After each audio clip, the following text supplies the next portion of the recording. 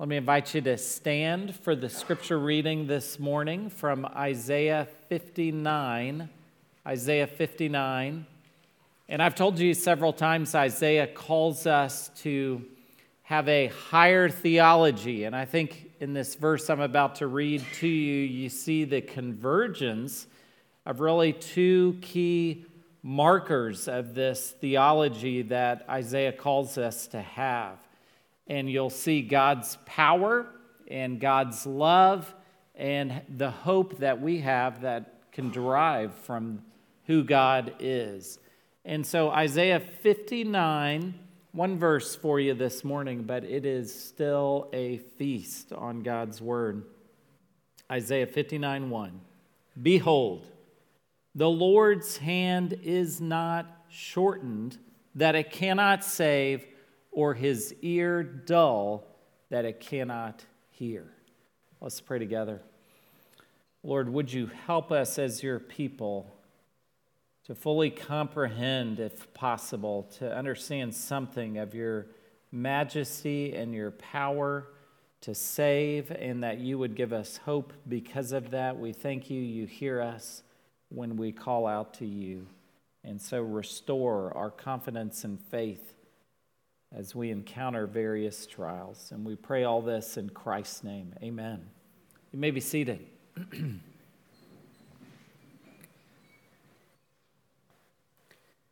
Well, as I read to you Isaiah 59:1, you might have had a little bit of a stab of pain. Behold, the Lord's hand is not shortened, that it cannot save, or his ear dull, that it cannot hear. And you might think to yourself, I have been praying, I have asked for a certain situation to change, and the Lord has yet to answer. You might think, well, how can God have all this power and sovereignty? He's in charge, and in perfect wisdom, he works all things together for good for those who are called according to his purpose. And yet, how, God, is this particular situation in my life, or a particular person in my life? And then for some of us, you may have family members. And you read this verse, Isaiah 59:1, behold, the Lord's hand is not shortened, that it cannot save. Well, why, God, do I have non-Christian loved ones? Family that has rejected the faith. Perhaps children who have broken your heart. You raised them in the nurture and admonition of the Lord, and they have somewhere along the line walked away from that. And so there might be some pain associated with this verse, because if the Lord's hand is not shortened that it cannot save, well, why, God? Why have you not saved? And I think in the midst of that pain is certainly room for us to grow. I think when you ask the big questions, why, when you call out to God in this way, as we've just sung from Psalm 42, I think certainly there is spiritual growth for us in these deep, substantial, and yes, heavy questions that we can ask. And we can certainly ask, where is the hope? Where is the hope? If you do have an unbelieving relative, if you have someone that doesn't share your faith, who you deeply love in your life, if you have a difficult situation, we can ask, where is the hope for us? And of course, we would say Jesus, but we're gonna see from this passage more specifically the hope that we have. And so first, I'll show you that we can have hope because the Lord saves. The Lord saves. Look in verse 1, the first part of the phrase here, behold, the Lord's hand is not shortened, that it cannot save. How relevant this is for this part as we're coming to the end of Isaiah, when you see the Israelites, both the northern and southern kingdom, remember it was a divided kingdom, struggle with making alliances politically instead of trusting in the God who has provided for them. And then as well, You see them sinning with the sin of idolatry, or like we saw last week, Sabbath breaking, disregarding what God had commanded them. And so you see in this passage the reminder that God can indeed save, that the hopeless situations are not hopeless with God. Nothing, in other words, can happen that would shorten God's reach or ability. And certainly we saw that in Acts 9. You see it with the conversion of Saul. You see it in places that are very dramatic conversions. But I want to offer you this too. You still see the Lord's power not in the dramatic, but in the ordinary and maybe even the boring, as people turn their life over to God. Nothing can happen to shorten his reach. Somehow along the line, we have, as a society, thought for a moment and dismissed the gospel, dismissed who God is, by virtue of the quality or the quantity of someone's unbelief. Perhaps there's a person who is, and you may know one, or they could be famous or semi-famous authors who are atheists. They deny who God is. Maybe they're able to articulate their denial and unbelief in sophisticated ways that are somewhat convincing. So we could have someone out there who's denying the existence of God, an atheist. We may have someone who is agnostic. They're denying that human beings can know anything of the divine. And we're talking about the quality and the quantity of unbelief. And it can be imposing. It can be very imposing as you look at other world religions and things like that. But I'm here to tell you, it doesn't matter how sincere people are in their unbelief. God is not impressed. And not only is he not impressed, but their unbelief, their collective unbelief, does nothing to change God's ability to save, to reach those who seem to be so distant from the gospel. Nothing affects his reach. Nothing. And it's important for us to remember that, because we are surrounded by unbelief.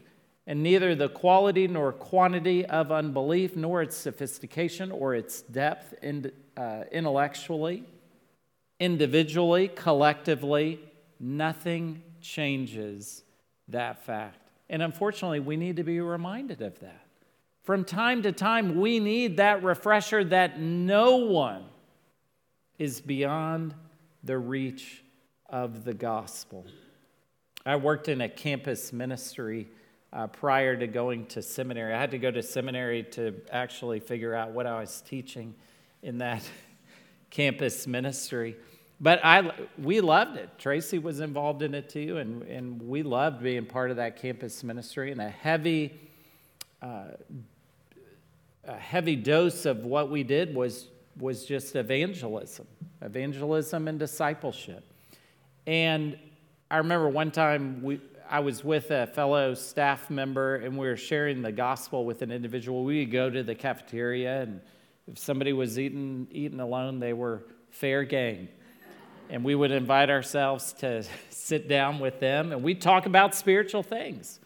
And this is some time ago, but we were talking about spiritual things and sharing the gospel with this individual. And it was clear after a time that we weren't getting anywhere. It was clear after a time this person was not going to respond in that conversational moment to the call of the gospel and repentance. They were rejecting the gospel. And so, I was kind of ready to go after that. I mean, I didn't think we needed to push the point. But, my friend who I was with, fellow staff member, he kept going. He kept going. And in a way, it was kind of that moment, when you go to buy a car and they say, well, what would it take for you to go home with the car? And I always say, well, if you give it to me for free, you can use that.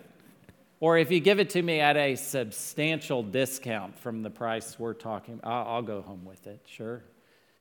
But he was pushing, gently pushing. And what I want to offer you is this, that really trust in a sovereign God has both aspects to it. It does have what can sometimes be a forceful push. That is okay. It is okay to go, as it were, toe-to-toe with people and challenge them to respond to the gospel today. It is important in light of eternity to respond and receive Christ as your Savior. So what I'm doing is I'm showing you both sides of it. There is the side that if you should so be led by the Holy Spirit, that you would indeed push and challenge, respond today. Today is the day of salvation. Today is the day to repent. And even though I wasn't on board, my fellow staff member, he was being faithful to what God called him to.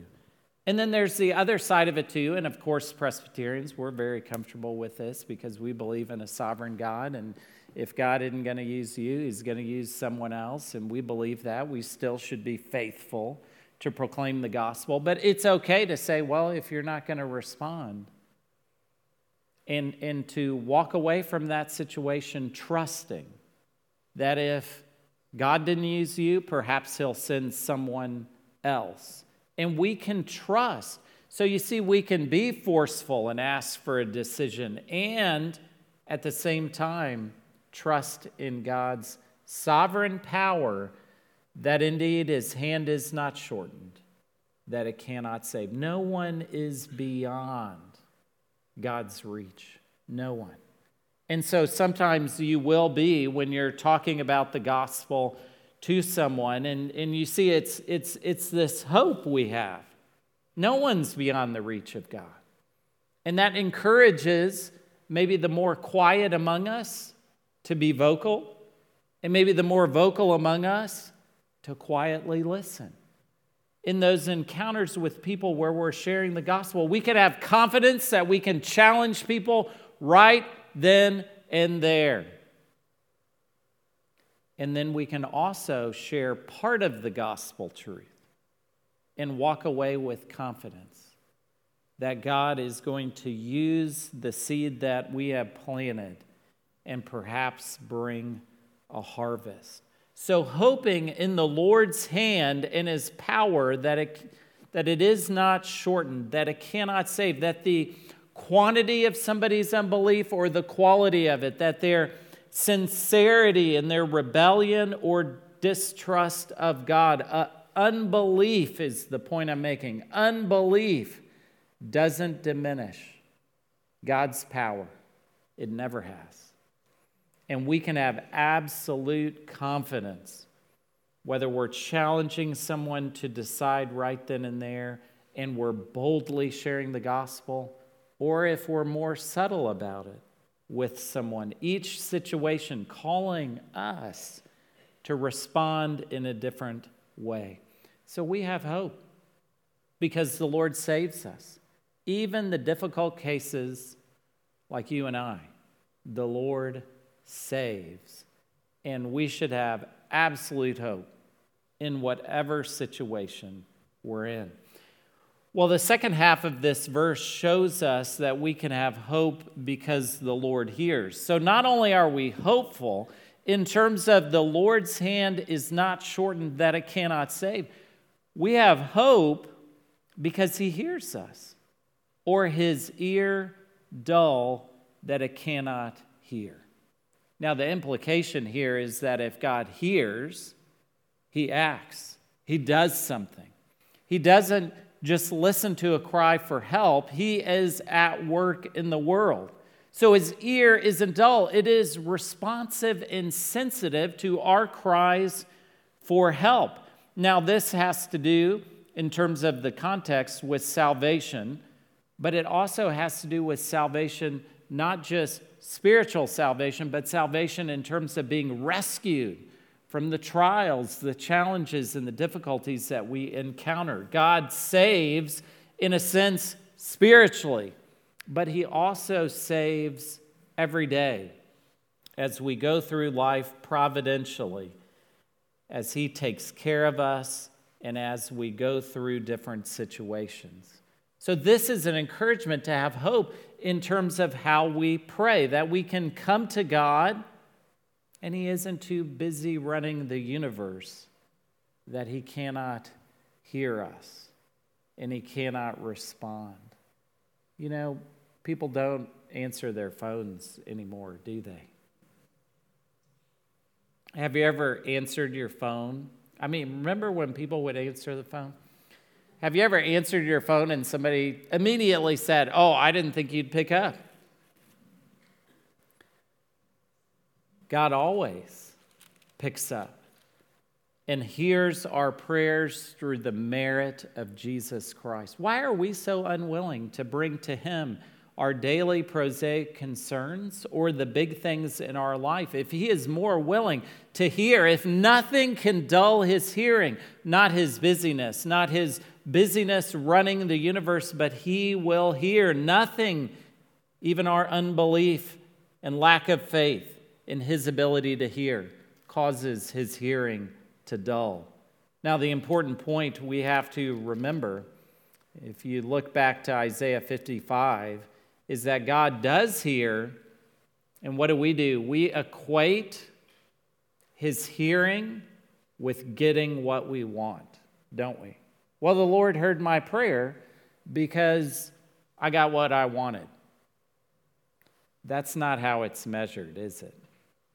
Maybe in modern evangelicalism, the quality of God's hearing is measured in me getting what I want. That's not biblical Christianity. And if you look back at Isaiah 55, we remember that God does hear, so the quality of his hearing is not measured whether we get what we want, but we have to remember Isaiah 55, verse 8, "For my thoughts are not your thoughts, neither are your ways my ways, declares the Lord. For as the heavens are higher than the earth, so are my ways higher than your ways, and my thoughts than your thoughts." So we don't measure the effectiveness of prayer or the quality of God's listening by whether we get what we want, because we're told right here that indeed if God is eternal, and he is infinitely above us, then his thoughts are not ours, his ways are not ours, and he is going to answer his way according to his infinite wisdom and plan. And so the hope is in the hearing, not in the end result. We tend to be so end result oriented, and when we do that, we forget that God is infinite, and we forget that he will answer according to his perfect will and providence. So we have hope because not only does the Lord save, we have hope because he hears us in prayer. And this has to do with bringing your unsaved friends, your unsaved relatives to the Lord in prayer. Absolutely. And it also has to do with bringing whatever difficult situation you're in.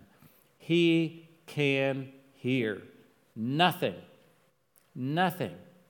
happens or has happened that will dull his hearing. And if he hears, he is responsive to act, and he acts by his power. And so my encouragement to you is come to the Lord in prayer.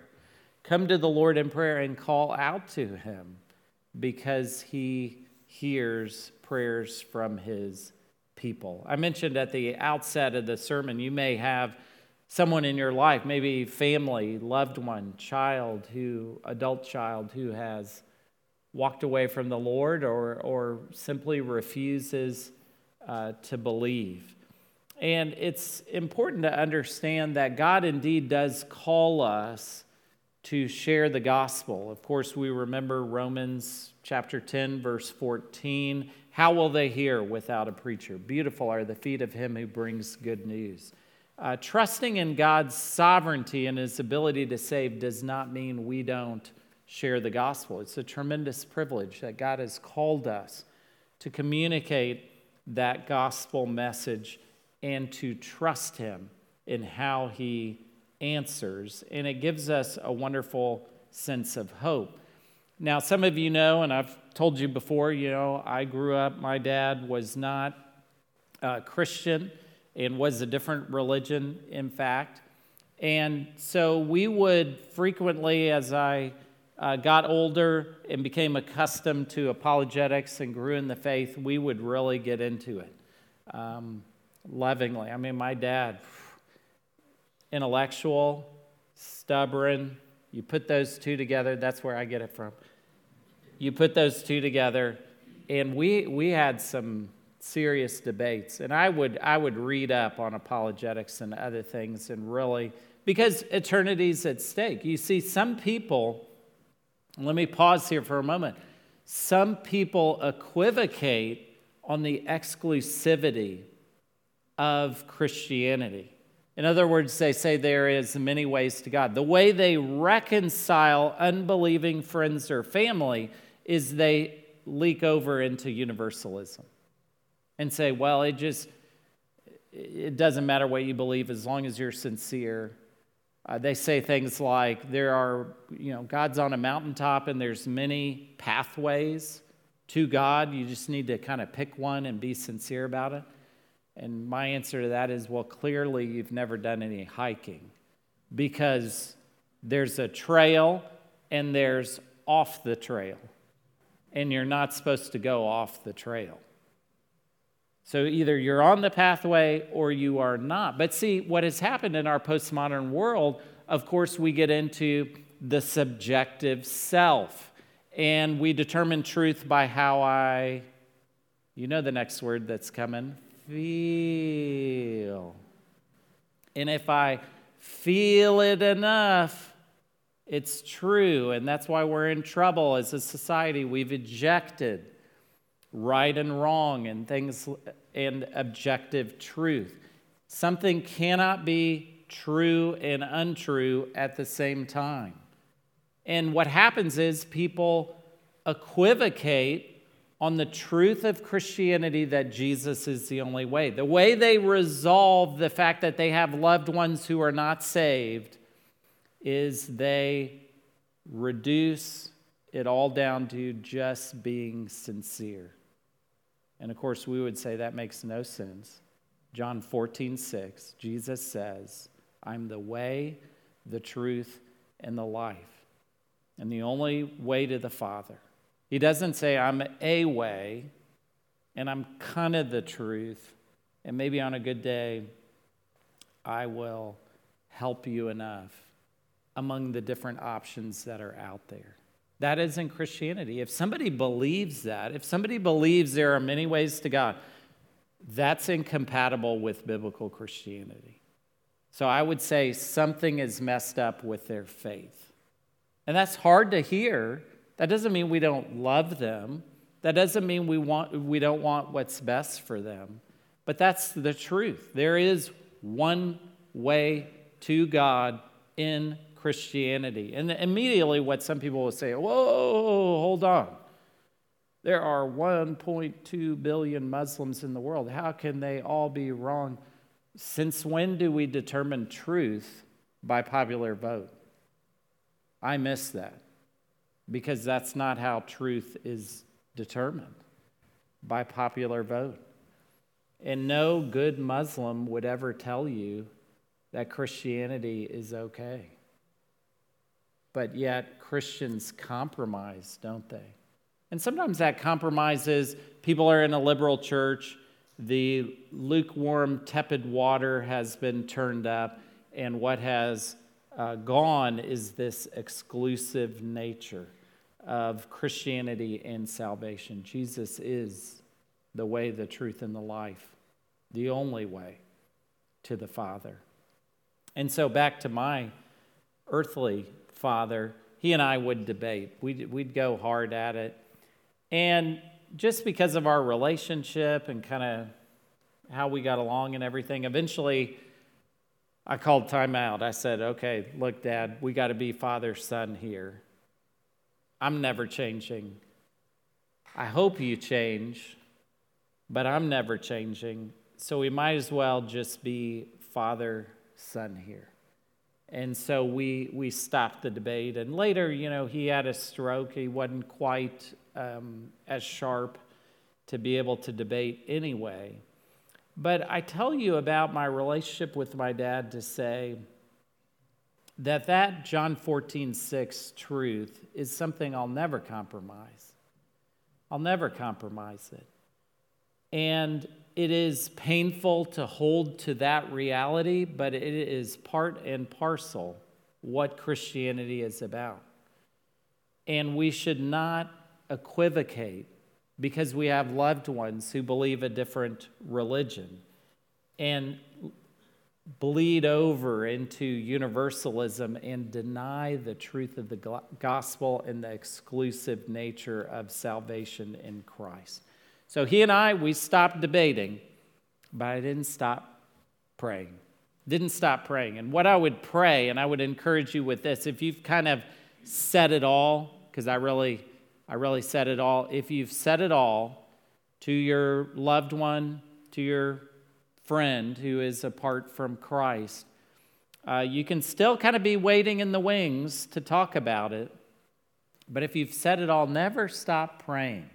Never stop praying for them. I would pray for my dad. I'd say, God, my dad isn't listening to me.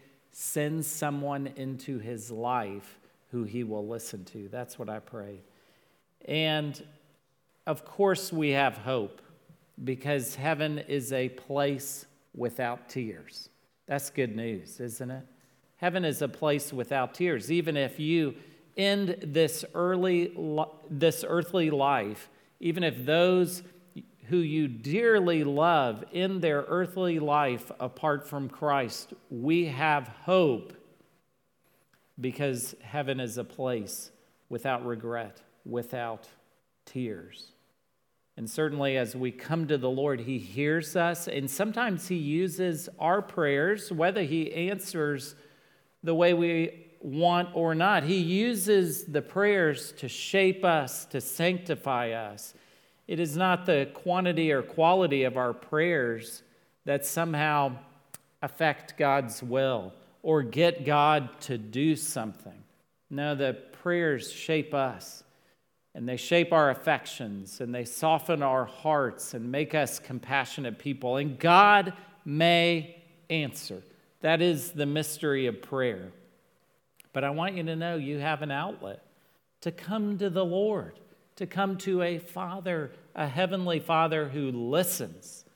And that gives us great hope, even when we don't know the outcome, even when we don't get what we want. The Lord listens, and he hears, and he sanctifies us and shapes us. So what I've given you this morning are reasons for hope, even in difficult situations with difficult people who are like us. We're called, let's unfurl the sails, so to speak, and hope that we catch something of the Spirit's movement, that we would see people, see their life upended by the truth of the gospel, see young people shape a course for their life for God's glory. The hard situations, bring them to the Lord in prayer. The hard situations you're in, bring them to the Lord in prayer, and understand that we have hope, an undying hope, not affected by anything, because we have a God who is not affected, and his hand is not shortened that it cannot save, and his ear is not dull that it cannot hear. Let's pray together. Lord, how we ask indeed that you would fan into flame our hope, our confidence. We pray you would give us reminders, even today and this week, of your sovereign power. We pray you would give us the words to say when we're in those situations where we're sharing the gospel. And give us hearts of mercy and compassion to listen when we need to do that. And above all, would our hope never die, because you are able to save and you hear us when we pray. We thank you for that. In Christ's name, amen.